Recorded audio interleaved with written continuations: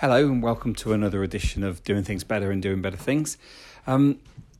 This is they're all really lovely, aren't they? But this is a particularly lovely conversation with a guy called Alex Lawrence. He's a bartender.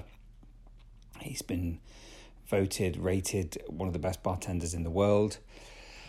He is based with the Mr. Lion business, so he was at Dandelion and at Cub. He works beyond that. He's got his own gin brand, and he is held up as one of the most insightful and, I guess, one of the sort of leaders in the bartending industry. I met Alex a few years ago on a piece of work I was doing for Coca-Cola. We've remained really good friends, actually, way beyond work. We share a lot in the way that we see the world, and he's a really interesting guy, and actually one of the nicest, kindest people I've spent time with. I'll say no more. You took into this, and I'll talk to you again afterwards. Okay. Right. So I'm sat in a really beautiful coffee bar, actually. Somewhere, is this Shoreditch? Yeah, kind of Hoxton. Hoxton. Yeah. Somewhere in Hoxton with Alex Lawrence. Alex is. I met Alex about 18 months ago now. And it's a really interesting story about how we met, which we'll talk about in a second. Alex is one of the best bartenders in the world. Has worked at the best bar in the world, has his own gin brand, and knows more about bartending than probably anyone else I've met, actually. I don't know about that. I'm very good at fronting that, but yeah. No, it's true. Alex, tell me about yourself. So I'm currently the global bar director for a company called Mr. Lion. I've been in that sort of side of the industry for the last nearly 10 years, and I'm sort of the creative director for the gin brand Porter's Gin, soon to be Glasshouse Whiskey, and a couple of other little projects that we've got going on. So that's kind of me professionally, but yeah. Amazing. Glasshouse Whiskey. Yeah, so I mean it's kind of all under wraps at the moment, but we are doing a blended Scotch whiskey that's going to try and challenge the category of what people look at whiskey and like what is it for, you know? That's brilliant. Yeah, it's good fun, man. Yeah. So that's ace, and we'll get on to where you're going and what you do for a living. But I'm picking up Edinburgh. Yeah, I grew up in Edinburgh. Yeah. Yeah. Tell me about growing up. So growing up was like, I mean, a lot of people wouldn't put the life that I've lived to my character nowadays. I grew up quite a small family outside of Edinburgh until I was about 8. Then I went to boarding school when I was 8 in central Edinburgh, and I mean it was a very rewarding experience in terms of my education. You know, I've been very lucky to be blessed with that side of things, but then also like very challenging to feel not necessarily repressed, but certainly like I wasn't meant to be in that world. You know, it's a very not stereotypical, but it's a very structured kind of path you're meant to take. You know, you're meant to do really well in all your curriculum. You're meant to be sporty. You're meant to be a straight A student, and then you adhere to these like fairly conservative views and lifestyles. And it was quite stifling creatively, which kind of like it drove me to be a little bit rebellious, definitely, and kind of seek something more. So I was doing all sorts, but what were you doing? Well, you know, I didn't go to school all the time, put it that way, and then I ended up towards like the end of my sort of school years, kind of manipulating the system to the best I could to just go and enjoy myself, you know. I wanted to hang out with like, I guess like the creative kids or the kids that frankly just didn't give a fuck, you know. And all the kind of the childish experimentation and things like that all occurred, and to be honest, it was healthy because you learn a lot. But I was walking on two sides of life, you know, because I had that kind of upper class school atmosphere. I wasn't necessarily from an upper class family, but then I was like mostly hanging out with like the most degenerate people I could find. And Edinburgh's beautiful for that. Oh, it's gorgeous, yeah. You've got both of those things, like a street apart, not even a street apart, cheek by jowl. I mean, it's a village. But yeah, it was particularly challenging trying to figure out who you are as a young individual and what you want to do. But that's probably why I still follow the conventional model, where I got a place at university and studied a degree that I frankly did not care about, and I went, and as soon as I'd left that house and I moved to Aberdeen of all places, I think I went to university for like 21 days, and I went, fuck this, because there's no one telling me what I can and cannot do anymore, like kind of finally. So yeah, still took the student loan for a while. Got a little job in retail, and then realised what I really wanted to do was music. So that was like my primary focus. It's like a sort of really young adult, you know. So my next question was going to be, what did your childhood taste, smell, and most importantly sound like? What kind of music were you listening to growing up? Well, I mean, like my sounds like started where I got passionate about music, maybe like 11, 12 years old, you know. I was listening, like dabbling in things like metal and whatever, but then when I started getting actually like really moved into music, and more importantly the culture around it, it was like stereotypical bands, but still like, you know, things like Nirvana. So, you know, that got me into like 90s music, and then it also got me into that 90s culture that was, it was, well, late 80s, early 90s, but it was punk, but it wasn't obnoxious, you know? It was like people that didn't care, they were going to do what they want ever, like lifestyle-wise as well as creatively. So yeah, I mean, my childhood was Nirvana, and that's kind of where that kind of attitude to being like, I'm an outcast, I don't belong here, fuck you everyone, right, you know? And it was almost like a bit cheesy, but there was comfort in that. And did you feel that? Did you genuinely feel like you didn't belong? Yeah, like there was, you know, I had good friends. I didn't have loads of them, but I didn't really even connect with like a wider community until I started being the controversial one. So I kicked out about everything, you know what I mean? And I thrived off that attention for being alternative. And like that was kind of interesting, because I feel that although I've become a lot more mature about how I go about these things, like that's never really gone away. Like I've always wanted to try and do things differently, and kind of challenge the norm of what everyone else is saying you should be doing, you know.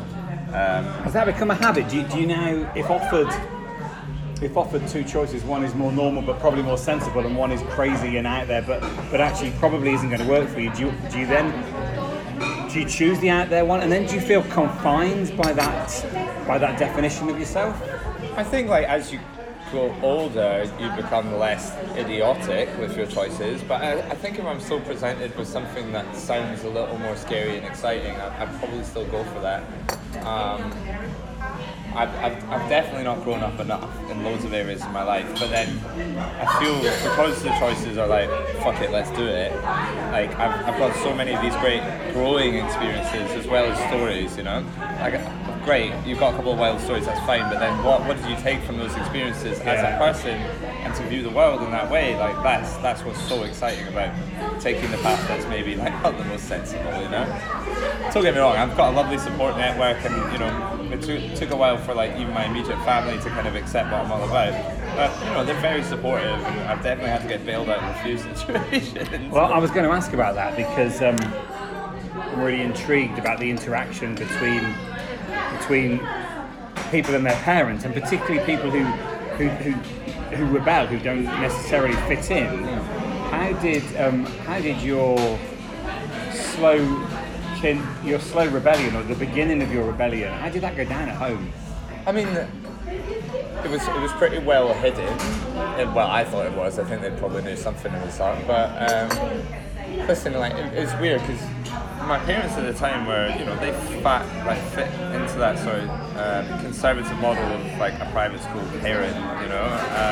Not because that's where they're from. I mean, my dad was like an East End boy from London that was a military man and like came from nothing and worked his arse off to get him. My mum was from a really like well-off, like kind of controversial conservative family, and been around like luxury and private school and whatever before. But you know, they were just trying to like form like this is the best education a boy can have, and you know, we're paying all this money, and so of course there was kickback, a lot of, and it wasn't really till I left school it started being like, oh okay, you're just doing what makes you happy, and you're actually trying to be a good person at the same time. So, but when it first went down, there was like a lot, you know, like when my mum found out I was stealing her cigarettes, like it was like the fucking end of the world, you know. It's such a small thing.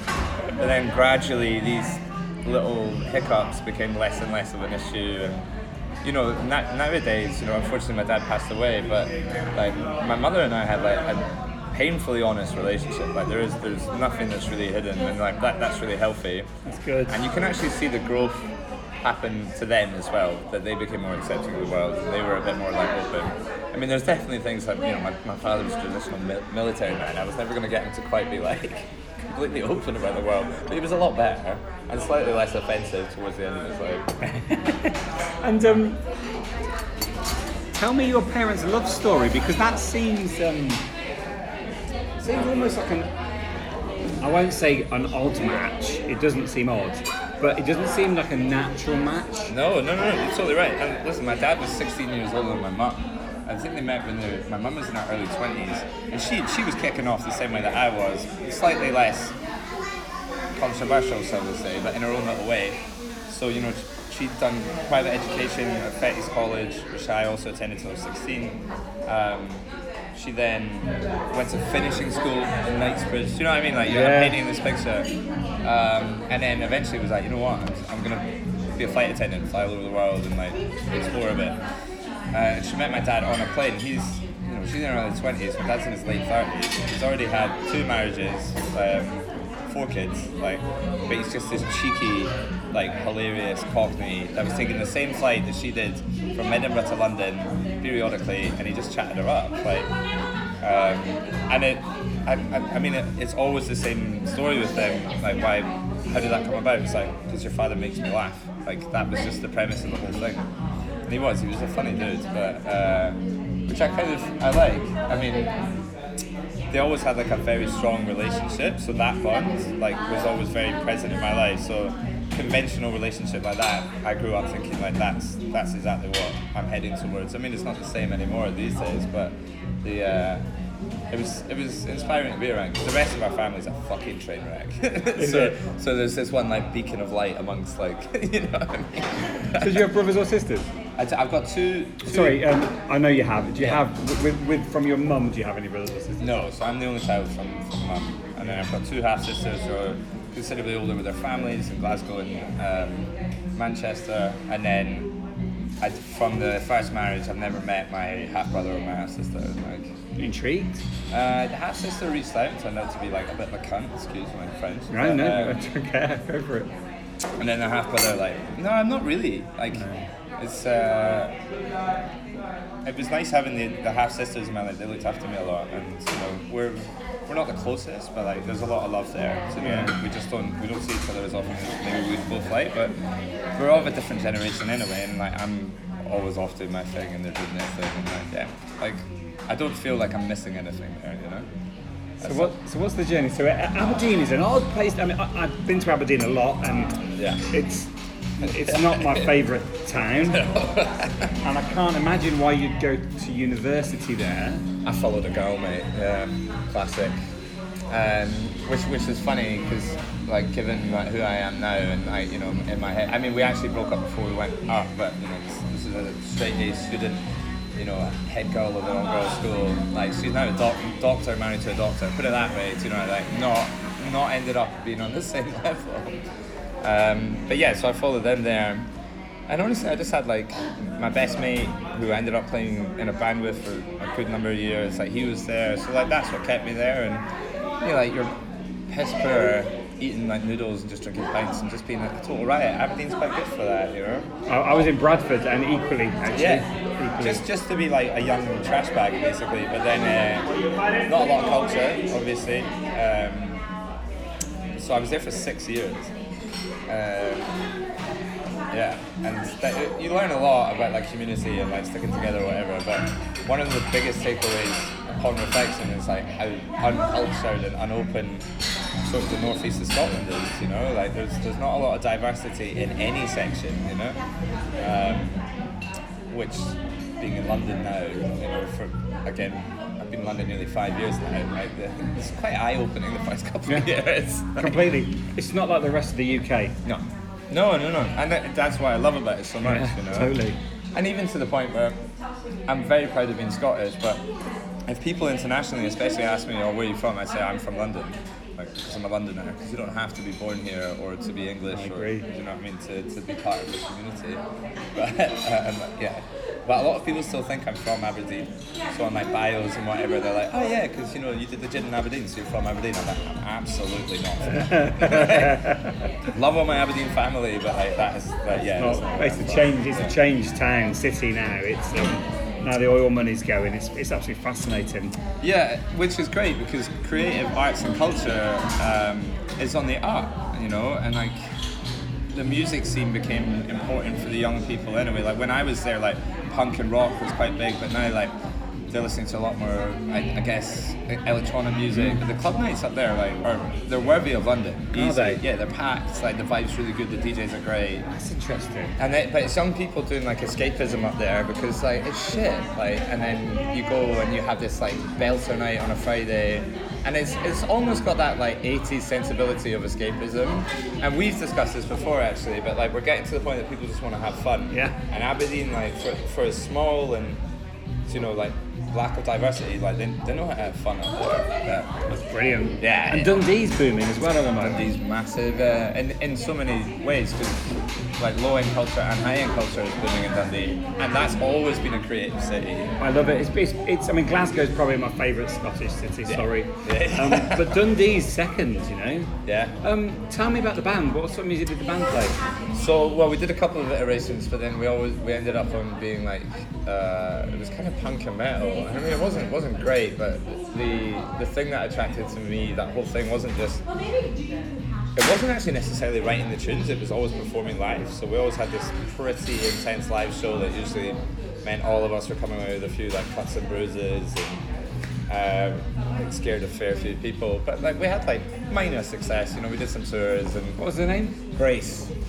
And it was intense. And What did you play? I played guitar some of the time.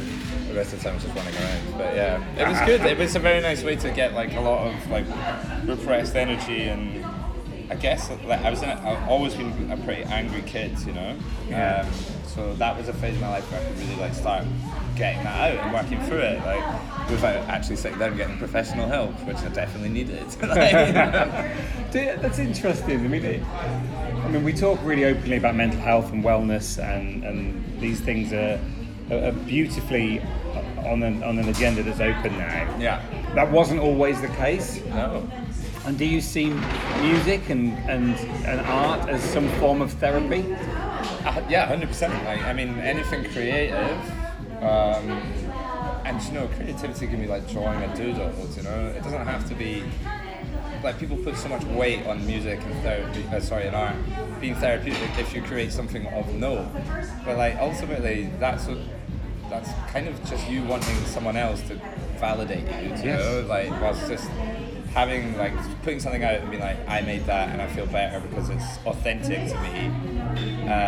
That's what Brace was. Cause you know, like all of my like pals that grew up in school, like they couldn't even fathom metal music, you know. So they would like, you know, I'd still get a good ribbon by the few people that I still stayed in contact with. I didn't stay in contact with many people for very long. Because people just don't understand it. And you know, but if you were just true about it and were like, yeah, fuck you, this is what I play, this is what I do, then it felt really good.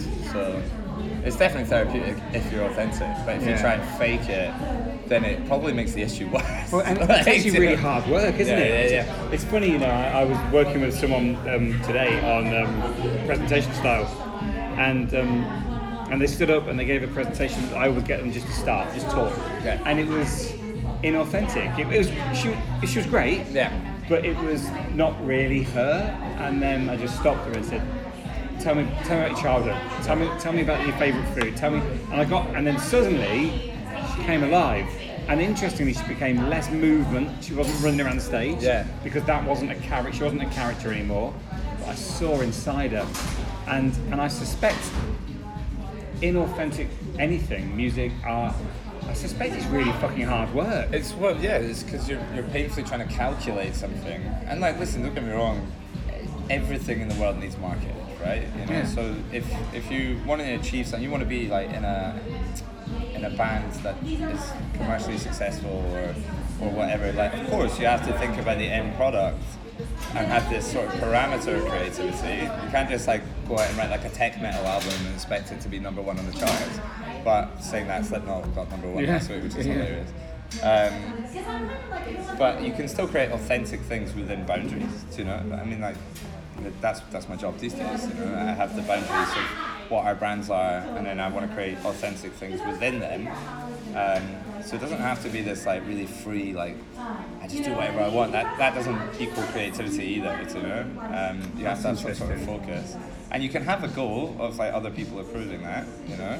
Like I mean, I hope our bars are busy and people like them. I wouldn't just make drinks for me, for example, but you can be authentic within the framework. That's kind of the gist of it. That's really interesting. That is so authentic within a frame, creative within guidelines. I love that. Yeah. So Aberdeen, 6 years. 6 years. 6 years. Yeah. Band didn't make it. Nearly made it. No, well, and it wasn't just that we weren't making it. I mean, like no band really makes it, but it was a personal set of circumstances between all, you know, the five of us. Like one of them wanted to play a different style of music, joined another band that was considerably more successful, and that kind of created a rift there. And then our drummer, you know, had a beautiful fiance, was really wanting to focus on family life. He's now got like a gorgeous wee kid in Glasgow, and like he's really nailed that. And so, you know, at the time there was like a lot of bitterness between us, but then when you actually go back and look through it, you're like, yeah, this is great. Like I'm glad that we did that together.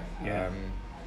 And realistically for me, once that was done, I was a bit torn up about it, but I mean, I'd been cocktail bartending by this stage for a year and a bit, and I was doing really well in that and really, really passionate about it. So it was kind of a natural transition to be like, okay, put all my energy into that. And yeah, so I didn't feel like I was lacking creativity or passion in my life. I could just fill it with another kind of focus. So it wasn't as much of a knock as it could have been, you know. Sure. Yeah. Do you like constraint? Do you like the fact that you were in a really, I'm going to use the word regimented, I have no idea if it applies, but a strict public school, private school, you had to kick against that. You were in a really not unpleasant, an oil town that didn't have a real natural scene. You had to kick against that. Do you need resistance in order to fire you? I think if anything feels easy or like goes too well, then I struggle to motivate. I like a little chaos, you know. But maybe not necessarily resistance, because that can ultimately like stop you dead in your tracks if you're not careful, and it can be quite childish to seek that. But certainly, like I need something to challenge, you know.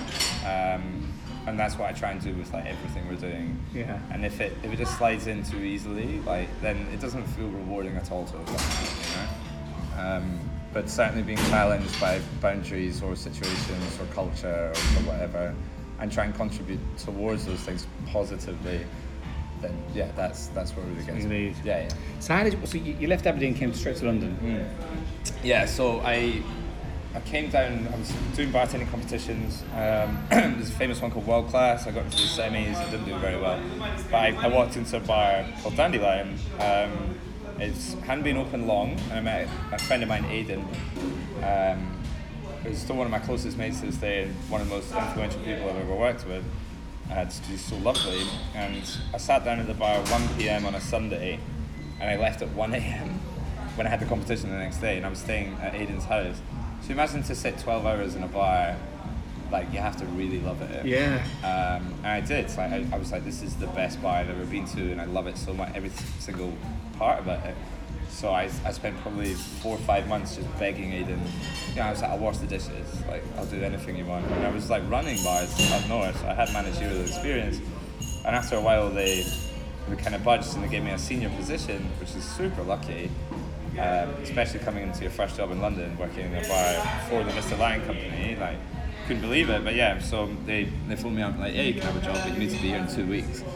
So that's when I was like, oh, like I've not got a penny to my name. I don't know what I'm going to do. So I sold like everything I owned in 2 weeks. So dirt cheap. So like all my music equipment, I had loads, you know, like worth a lot of money. and I just either gave it away or sold it because I had to fit everything in a car, and then booked like through an agency, which was dumb, like this little cracked end flat in Dalston, and just drove down. Yeah, that was it. What did Dad say? He was like, yeah, go for it. I mean, they were both pretty scared, but like, they were supportive and like. But he's East End boy anyway. Yeah. Oh yeah, they were like pretty hyped that I was moving to London, but you know, it was all quite quick and quite rash, and I'll still like never forget. I actually drove down with a bunch of pals, like dear friends, and then when we went for a night out, they stayed the night, and then the sort of the moment when the door shuts and you're like, shit, I live in London and I don't know anyone here. Like I knew a handful of people, but that was like daunting. What year was this? Like 2014, 2015, something like that. So Dalston wasn't as dangerous as it had been in the past. No, when I say like the flat was, it was just because I booked this almost student accommodation. You know, I lived with students and like it wasn't great, and you know you just had like that lock on your door. And, yeah. I mean, listen, it was fine. You had friends there. You had ready-made people to go out with. Yeah, at least. But I mean, we were on very different wavelengths. You know, there was one flatmate I got on with particularly well, and she was great. But like, they were all like students, young creatives and stuff. And like, you know, I had not had an ounce of culture for 6 years, so I'm like quite overwhelmed by Dalston. And you know, I did the classic thing. I just hung out in like cocktail bars and like kind of did that like really heavy industry like socializing. It's a shame because when I think about it, I was in an epicenter of really challenging culture. Yeah. But I also had quite a lot of work to do as a human being to be like open to that and at least benefit from that culture. Because I'm coming straight from Aberdeen, so you know, like that's a little shell. Well, it's polar opposites, isn't it? Yeah. So it's funny. I moved to London in my placement year. The plan was always to move back. People ask me where I'm from. I always say London. I'm not. Yeah. I'm nowhere near. No. But I spend that much fucking time here. It feels like I am. But I'll always remember it was my parents moved me down from my placement year to a house in Muswell Hill, and this was a 1990. Right. And so it wasn't posh like it is now. And I remember the same thing. I remember them like waving them goodbye and shutting the door and thinking, fuck. Yeah, what have I done? Now what do I do? Yeah. And it was fine. And I jumped on my bike and I cycled to Covent Garden and I spent half a day there. Then I cycled to Ali Pali and I spent half a day there. And then I cycled back to the house, and my housemates, who I didn't know, were like, you did Covent Garden and Ali Pali in one day? Well, yeah, I was bored. There was nowhere lonelier than the heart of a big city. Yeah, big time. Yeah, I totally feel that. It took me probably 6 weeks to stop feeling sad, actually. Yeah, well, I'd say first 6 months, like that's the grind now. You know, when you move to a city like this, and you know, we have to talk people through moving to London because we hire a lot from outside of London. Yeah. You know, ambitious people from the north or from Scotland or whatever. And I'm like, listen, first 6 months are rough. Like, just so you know. So whatever you go through in that first 6, like, talk to people about it, but also know it's totally normal to feel this way, that you want to just chuck the towel in and go back. Or, and yeah, I mean, the first 3 months for me, I reckon, were like, firstly because I'd never worked at this level before, and I thought I had, you know, when you think you've got this dialed. I was in that stage of my career. Now I realise I don't know fucking anything. But, that's so not true. Oh well, I still feel that way, which is I think a better place to be in. But yeah, the first 3 months were brutal. I remember that I had to get about an hour and a half to get home each night. We're finishing at 4 a.m, and I'd have to walk across Blackfriars Bridge to get the 76 up to Dalston. And so we only came every 40 minutes, so if you just missed it, you'd be at a bus stop by yourself. And honestly, it was the first 2 weeks, I could hit the bridge and just start crying. I struggled big time, yeah. But then I felt that stupid toxic masculinity thing where I couldn't talk to anyone about it. And then I didn't want to go home or speak to anyone at home about it, because then I'd be like, oh, I let people down, or they weren't, because it was... Or you failed in some way. Because it was quite a big deal for someone to go from Aberdeen to work at a bar with that reputation, Was it the best bar in London at that point? Was it headed? No, but I mean, well, it was early days, it won some big awards anyway, but it came from, the company. We'd already done White Lion as a company me, and like it was very reputable to be able to go and do that. And although like I never came down like fanboying over it, I came down because I wanted to learn from the right people. It was still a big deal, you know, and I felt that sort of support from home big time, and I still do actually, because you know I still work with the guys a lot, with the Porters brand, because we're still based up there, but it's actually really nice. I'm sure there's a couple of people that want to see me trip over, but yeah. Do you think there are? Maybe. I've not been nice to everyone my whole life. I've never met anyone who doesn't like you. Oh God. It's because I pay everyone the right money, Mark. It's so not true. and how we met, it's worth sharing this actually. Yeah. How we met, I was looking for bartenders for the Coca-Cola Signature Mixers workshop, and I was really nervous, right? Because they're a big brand and not everyone likes them. Yeah. It's interesting. I get a lot of hassle for working with them. Yeah, me too. I actually love them. I think they're amazing. And they're changing, which is why I work with them. And I spoke to, I won't name the agency that represented you at the time, about bringing you in, and they were just so up their own ass about it. And I always remember the conversation. And I said, what are you planning on doing with them? I said, well, I'm going to do this, and then at lunchtime I'm kicking them out and giving them £20 in cash at a brown envelope, and I'm going to go and get them to find some new flavours. You sat in the pub and drank, but that doesn't matter to me at all. The point was, it's new flavours. I'm consistent, mate. It's new flavours, I get it. So, and I just remember this conversation that went, he is the best bartender in the world. You cannot do that. Oh, no. Yeah, I know. And I thought, I don't think he's like that. So I managed to get your number somehow and ring you. And you were just so humble and went, that sounds fucking amazing. Yeah. I'm in. And I think, I mean, you are one of the best bartenders in the world, working in one of the best bars. But that doesn't mean you're not normal, does it?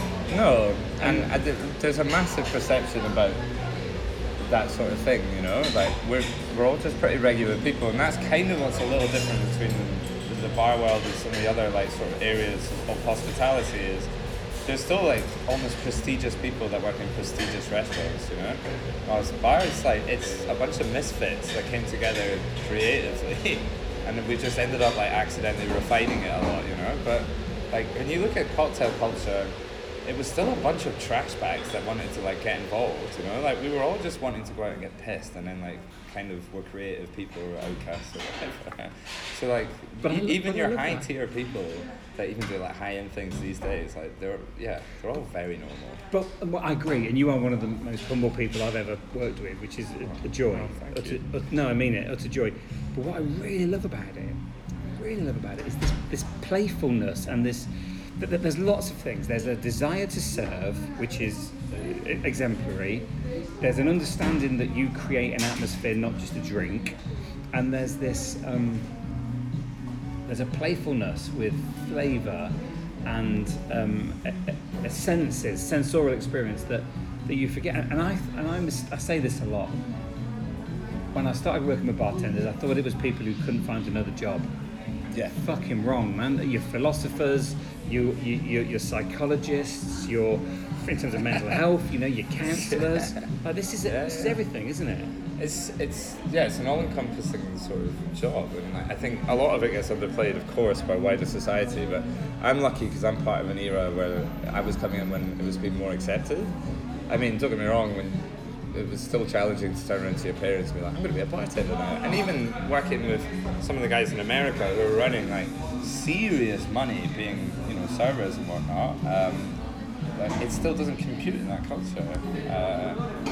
And even, you know, I've literally told family members before, and I'm like, we just won World's Best Bar, which is obviously, you know, lists are lists, and like, I don't necessarily agree with all of them, but that's still a pretty cool achievement. It's amazing. And they're like, oh, that's nice. Like, what are you going to do next? And you're like, what? Are you fucking joking? What is it? Of all the things that a bartender is, what is it that you like doing the most? I guess, well, it's different nowadays because my main focus is not to be on the bar, it's to grow the teams and the cultures within them and make sure our operation and creative are tight. But the translation is still the same, and it's that difference that you can make to someone else. So if I can have an hour of your time at a bar, like I'll flip your day around. You're having a good day, I'll make you have an even better day. You're having a shit day, do you know, like, and that kind of gratification that comes from someone having a positive time. Do you try and lift them if they're having a bad day, or do you do more bluesy stuff? It depends. Like, it's like there is no formula, and that's why, you know, great bartenders are great bartenders, because they realise that you can't just like cut and paste social interaction. I mean, we've definitely all got the same shit jokes. We've definitely got like little techniques that we use, but it's so malleable as a task to try and make a difference, you know. And it used to always be, we had this tagline within our company, you know, getting people to drink better, you know, like that was it, and that's been adopted by loads of brands and bars and whatever.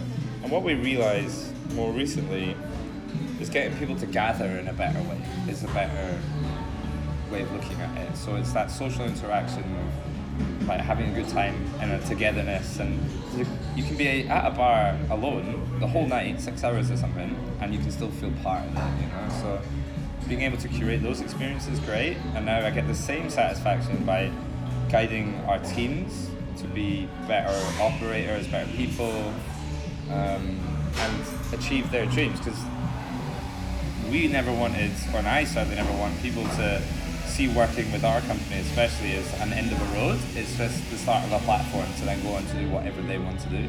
So it's my priority as the kind of director over the teams to make sure that these people have the tools that they need to do the next best thing. And then when I see them being successful, either internally to us or going on to do something great, like that's what gives me my kicks these days, you know? That's really interesting.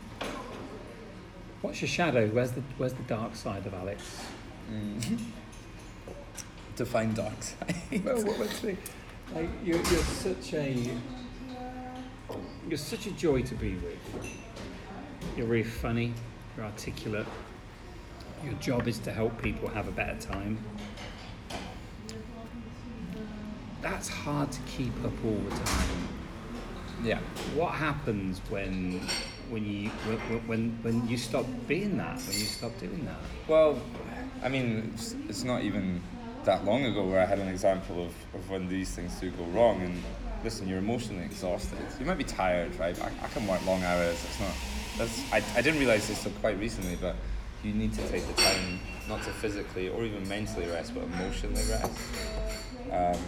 And you know, I got one of those wake up calls. So I guess it's only now, like I'm 28 now, which is a fair bit to be like getting on to realise that I've got this issue with emotional capacity. But then when that runs out, like the coping mechanisms are usually pretty unhealthy, and I'm only really recognising that now. And they're very typical of our industry. Like, you just go out and you booze and you eat, like overeat, and you get into all sorts, and that's fine. But the hardest part is when I can't cope emotionally with my personal life, and it's affected, you know, relationships.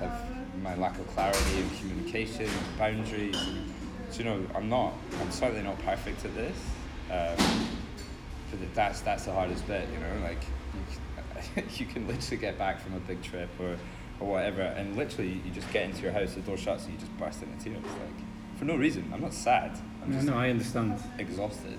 I get this.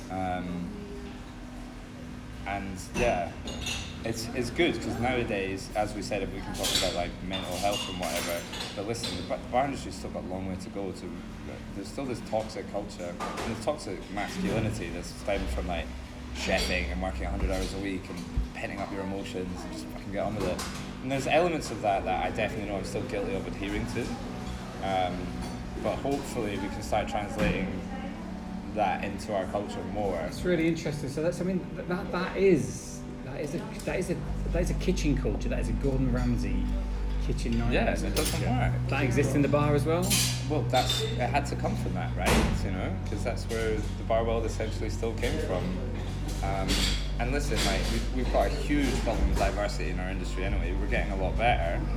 Obviously, people of different, you know, ethnicities, cultures, and, you know, obviously with different genders now, like, coming together in our industry, and this is great, but like, it's still mostly white dudes, you know, when you look at it, and that's still toxic. Like, so we are getting better, but there's still like a long way to go, and also people need to recognise the root cause of mental health as well as like just. It's great that we're talking about it, but then we're talking about like I'm depressed, I need to speak to someone, or I'm counselling, I'm doing yoga or whatever, but then I'm still going to work and being expected to work 65 hours a week and not complain about it, and I'm giving myself emotionally to all these guests.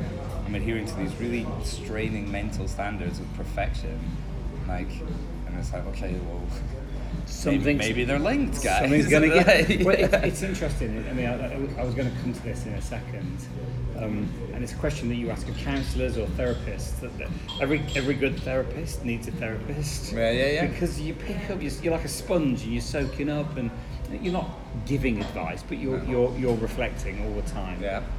Who do you then go and talk to? Well, see. Yeah, therapist. Yeah. Yeah, like, I mean, it's happened a bunch over, well, this year especially has been pretty challenging. I had a very, difficult start to my year in my personal life. So, I saw someone for a bit then, but, it became apparent to me literally a couple of weeks ago. I'm like, okay, like, I actually need to go probably see someone to offload my professional stuff, which is never something I considered before, because I realised that you're taking a lot of things on from people, especially your teams, and there's a lot of pressures everywhere, and it's like you can't necessarily send that out with your colleague, because although they're your best mates and your family, like, if I turn around to Ryan, I'm like, dude, I've got all this on me, like, that's just me putting it on to him as well. Although I think Ryan might have no emotions, but that's another thing. But you can only. I always remember Crackerjack, the TV show Crackerjack, when you got to hold all the toys and you got cabbages on there as well, right? Your arms are only so big, right? Your heart is only so big, and your empathy and your love is only so big. And at some point, you got to give somebody else a cabbage to hold, but it's still a fucking cabbage, and they've got to then hold a cabbage. And I've often thought, we're better at talking about things, but how do we help the helpless? Because it's such a giving profession. Service, in its true sense of the word, is built into what you do. Who serves the server? Who helps the helper? Yeah. And it's really refreshing, Alex, to hear you talking about therapy and counselling in this way. And yet, it's really sad that that it's become this. Yeah. Well, I mean, listen. There's also a stigma. It used to be. You see these like memes on the internet, and it's like baby boomers would be ashamed of like going to therapy, and then nowadays like millennials are going like, you'll never believe what my therapist told me yesterday, but they're in the pub having a drink with their mate, and like, although it's kind of funny, like it's a little healthier to realise that like mental health is something that needs treated. Yeah. And like, I don't necessarily believe like having like anxiety or emotional exhaustion or anything is the disease that perhaps depression is. It frustrates me when people don't separate the two. But like, life to me is about design, right? Everything has to be mapped out, and it has a logical kind of path to follow, right? And like, your brain is no different. Like, you're having these problems, use the facility available to you to get through it. It's not like you have a headache, you take a paracetamol, or like you're thirsty, you drink water. Like, you're not feeling very good, you just offload on a therapist. Like, as such, and as long as we start seeing it in a more practical manner, then people will stop having such a stigma about it. Well, I love that, but I also love what you said a minute ago, that it's great that we're talking about it, but we're not getting to the root cause. And something you just said, then if you've got a headache, have a paracetamol. Or work out what's giving you a headache. Yeah, I mean, like, exactly. So like, I'm already skimming over that, and as I say, like, I'm on this journey with everyone else. But I think the start is just to be like pragmatic about everything. Like, I do not feel good. There is a solution. I'm going to use it. That's a healthy one. That's not just like loads of booze and drugs and food and whatever. Like, that's not healthy. But that's how people have been coping with it, especially in our industry for so long. Like. It's pretty tragic, but there's like a good couple of suicides a year in both chefs and bars now, Really? Yeah. But it feels like the good news is it feels like it's changing to me. It feels like the conversation, what comes first is denial, and then after denial we grudgingly accept it, and we look at dealing with the symptoms, and it's definitely, to me, it looks like we're shifting over into dealing with the causes of that, not just in bartending. Yeah. I actually think bartenders are some of the most of the ones I've met, some of the most open, creative, amazing people I've ever spent time with, and this work I've been doing recently with my clients has been an utter joy. And it's just to round this up, because we're nearly at 45 minutes, and I could talk to you all day. Yeah, no way. To round this up, there's this whole thing with you around creating good times. So creating a space for people to express themselves, have fun. The band, the music, it's all around creativity, but it's all around giving that good time. Yeah. The bar is all around creativity, but it's around giving that good time. The drinks brand, Porters and Glass House, it's all around creating something and then giving that away. And I can see that, and I'm wondering, as a little boy, as a really little boy, was that in you then? Were you like that then? Were you? I was like on my own, so I was like 8. So, and I think I just it probably starts to be the fact that I didn't have a lot of mates. I didn't fit in. So eventually, probably one of your coping mechanisms is to try and make other people happy. And then by that way you would then gain like acceptance or approval. So it definitely stems from all that. But then I think rather than that being like that root cause of like needing to please people to be then validated, like once I kind of developed more of a sense of empathy, like if I've helped someone have a good time and like I can empathize with their whole situation, then I'm having a good time as well, you know? So that's the way I kind of translate it now, but there's definitely like a need to like please and be validated, and that stems in a really unhealthy part of my career, and I don't need that anymore, you know? It's brilliant, and we all have that. Yeah. And I guess you just nailed it. The unhealthy side of that is look at me, accept me. Yeah. And the healthy side of that is all around accept me for what I am. Yeah. I'm not going to change for you to like me. Yeah.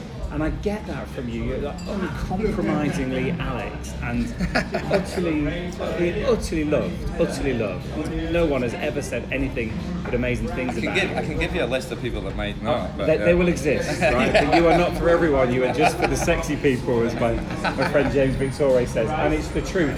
And whatever you do with Porters and whatever you do with Glass House whiskey is going to be incredibly successful. And just to finish off, because I'm intrigued by your relationship with Ryan, you have lion tattooed on your wrist, and I'm guessing Ryan doesn't. No, he does not. Ryan doesn't have any tattoos. Listen, it was funny because I got that tattoo and I left the company very shortly for a couple of months, like shortly after getting it. But I'm so like there's no one else in the world I want to work for in Bias, you know, like. And not only nowadays because I believe in his vision, and it's not like I believe in everything he does or says, but he's my best mate essentially, and everything that we do together feels right, you know. So like, whilst I just don't have that sort of repertoire with any other company or human being, so it's just really natural and easy. I'm like, right, that's my ethos. I actually recently said to him, I was like, the one thing is I'll never open my own bar or company, so in theory I'll never leave Mr. Lion. And like, that's a pretty weird thing to feel at 28, but I don't think I will. Well, yes and no. It feels like love. I don't mean that in I don't mean that in a sexual way. No. I mean, he's a nice guy and all, but there's a limit. But it feels, it's actually really heartwarming to hear you say that. Yeah. I think to find someone so aligned, or to work with someone who's so aligned as you, and he trusts you implicitly. I know. And you trust Sometimes. him. And you trust him. It's actually quite a beautiful thing, Alex. Yeah, it's nice. Yeah, I'm very lucky. So what do you think your old man would say now? He would just laugh. It's like how ridiculous my life's become. But yeah, that's all we did was laugh. Yeah, but he was proud, wasn't he? Yeah, it was. So I was lucky in that respect. But yeah. And you've channeled your mum's rebelliousness, because that's where it's come from, hasn't it? Well, yeah, I mean, she was pretty straight-laced in the middle part of her life, but she's getting back to her old ways now. Is she turned into an old hippie? Yeah, she's getting there. Yeah. Fucking brilliant. Alex Lawrence, you are a diamond. I've really enjoyed that. Thanks, mate. So I hope you enjoyed that. There's so much in there, from kind of being an outsider to needing to move away to find who you are, to understanding sort of senses and play, and how that can make the world a better place. what I've learned over the years, I've been working with bartenders now for probably 2 or 3 years, and I always felt it was something that you went into because you were good at it, and because you maybe didn't have any other plans. And what I've realised is that's utterly wrong. Bartenders conduct emotion and mix feelings as much as they mix liquids. There's a difference between a great night out and an average night out, a great drink and an average drink, and they're philosophers, they're therapists, they're counsellors, they're conducting emotions, and I've realised over the years that the skills they have kind of hold people together. And if you go back to kind of like classic TV representations of bars, things like Cheers, even things like Early Doors, one of my favourite sitcoms, British sitcom, set in a Manchester bar over 2 series, written by Craig Cash. Craig Cash, is that right? I think that's his name. I'm certain it is. I'll get someone to check that while I'm talking. Then the magic is the emotion, it's the community and the feeling that are created by a group of disparate people coming together at one point in time and one point in geography. And I really understand how smart and focused bartenders need to be. And I'll always remember I went to a bar once. Went to Chicago for an event, and I was stupid. It was actually the day that I was speaking, or the weekend I was speaking at the Do Lectures, and I trying to save a bit of money and travelling early, and consequently I ended up getting there 2 days early and having to leave the Do Lectures literally after I spoke. I mean, to be fair to me, I didn't realise I was speaking till like 3 days before, and so it's fair enough that I did that. But I had all this time to kill, and I went to this bar, as I said, in Chicago, and I wandered in, and it was like the dream bar. There was a couple of guys sat at the bar, very few women in the bar, to be fair. And I sat down next to this one chap, and there was a game on. Chicago Bears were playing, and I sat and watched it. I used to play American football very briefly, really loved it, but it wasn't to be. And I sat chatting to this guy about the football and what he was doing. He was hiding from. He was actually hiding. His wife was shopping in Bloomingdale's, and he just did not want to go in there. So he was turned his phone off and was sat there drinking a beer and watching the game. And then the barman asked me if I wanted a Chicago pizza. And now in the UK, Chicago pizzas are big, fat, doughy numbers with cheese on top, whereas a real Chicago pizza it's almost like a pie, like a cheese pie. I was eating dairy back then. And I ordered a beer, and I ordered a pizza, and I ordered American Conversation, and I got all 3, and the bartender came and joined in, and we spent 2 hours watching this game, talking about something and nothing, and they lifted my feelings from one of kind of missing out. I'd left the Do Lectures as soon as I'd spoken. I'd missed that bit afterwards where everyone says nice things about you. And I'd got on a plane, and I'd flown to a city that I didn't know, to a country I didn't know, to a job that actually wasn't a real, contract that wasn't a real contract, that I really didn't want to be there for.